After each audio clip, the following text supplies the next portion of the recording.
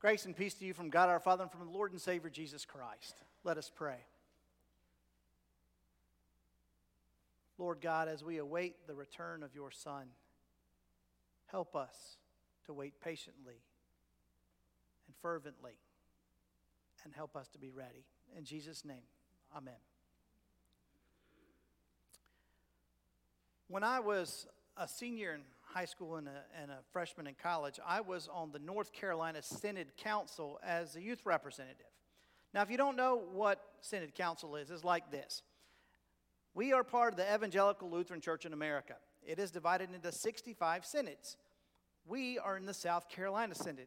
I was in the North Carolina Synod. But just because it looks like that, there are some synods that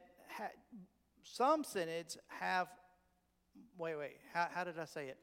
Some states have more than one synod, and some synods have more than one state. But there are 65. And again, we're part of the South Carolina Synod, and at the time I was in the North Carolina Synod.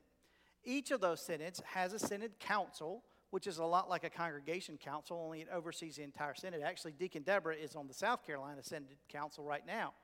And most of them, if not all, have a youth representative, someone in high school or early college that sits to represent all the youth in that synod. And that was me.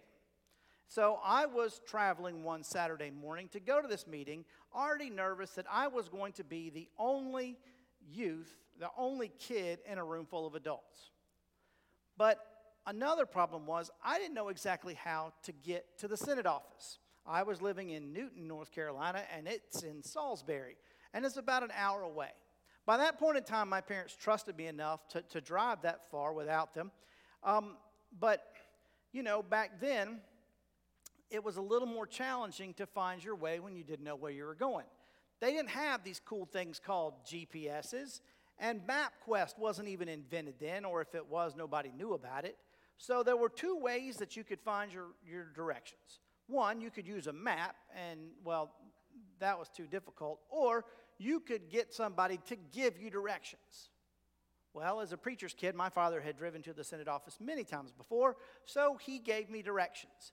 In what he calls handwriting, he wrote out step by step of what I needed to do. As you leave the house, get on West 9th Street, turn left.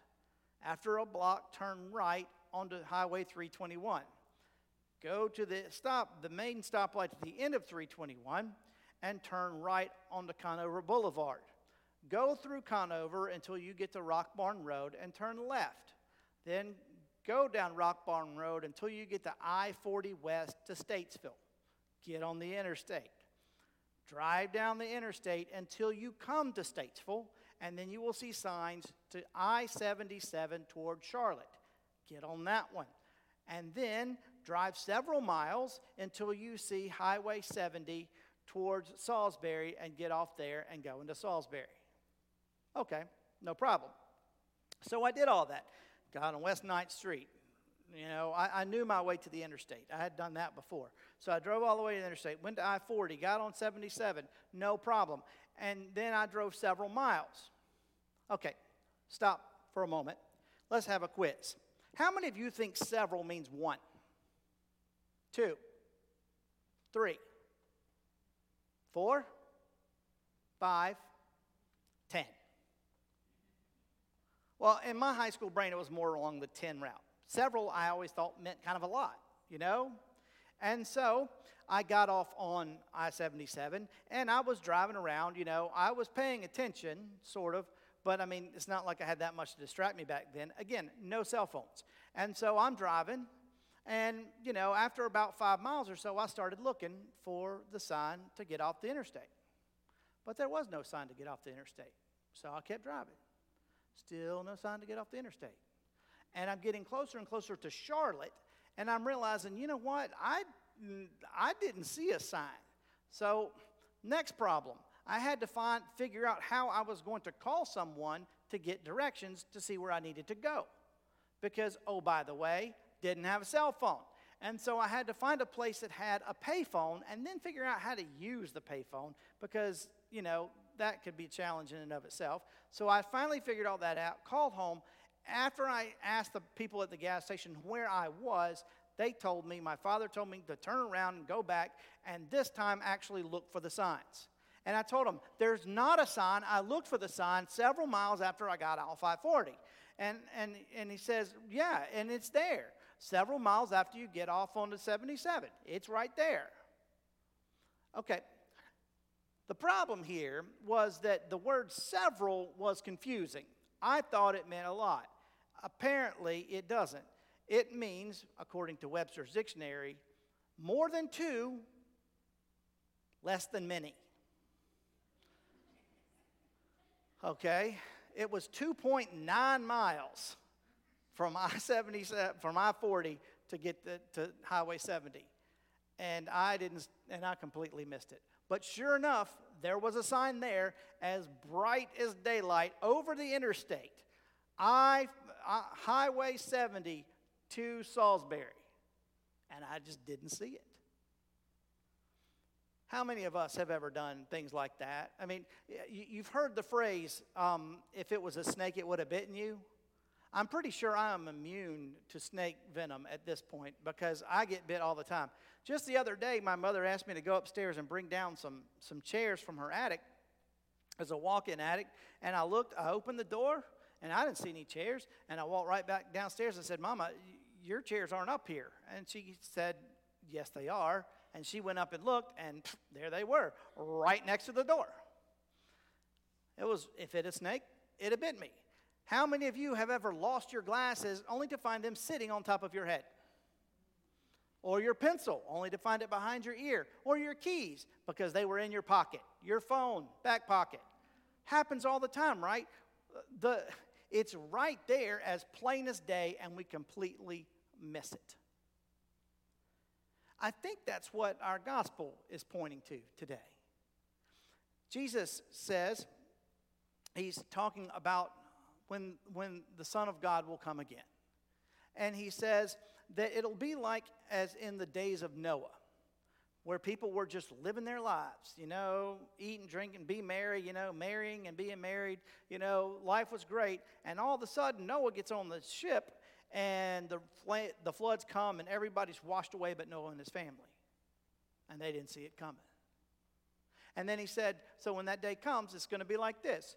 There's going to be two in the field.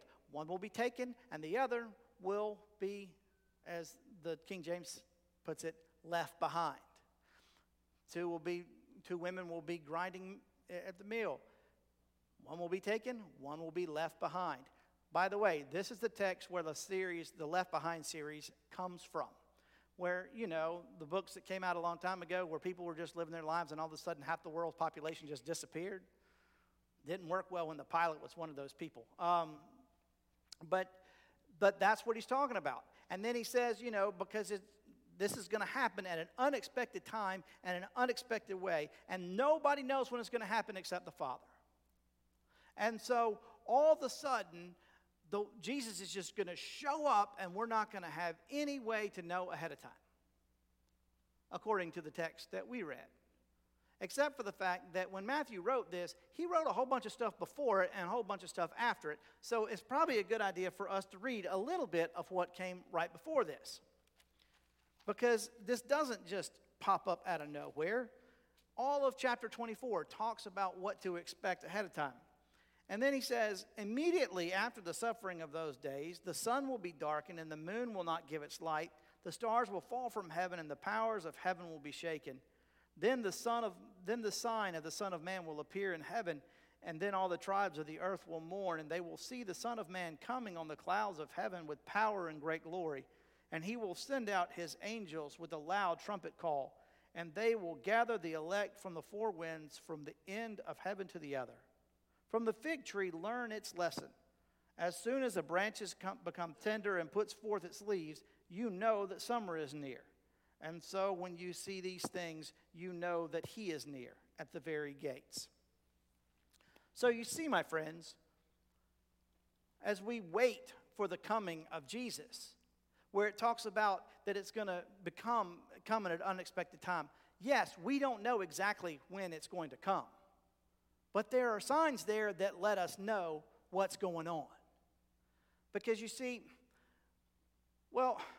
we go through life lost a lot of times.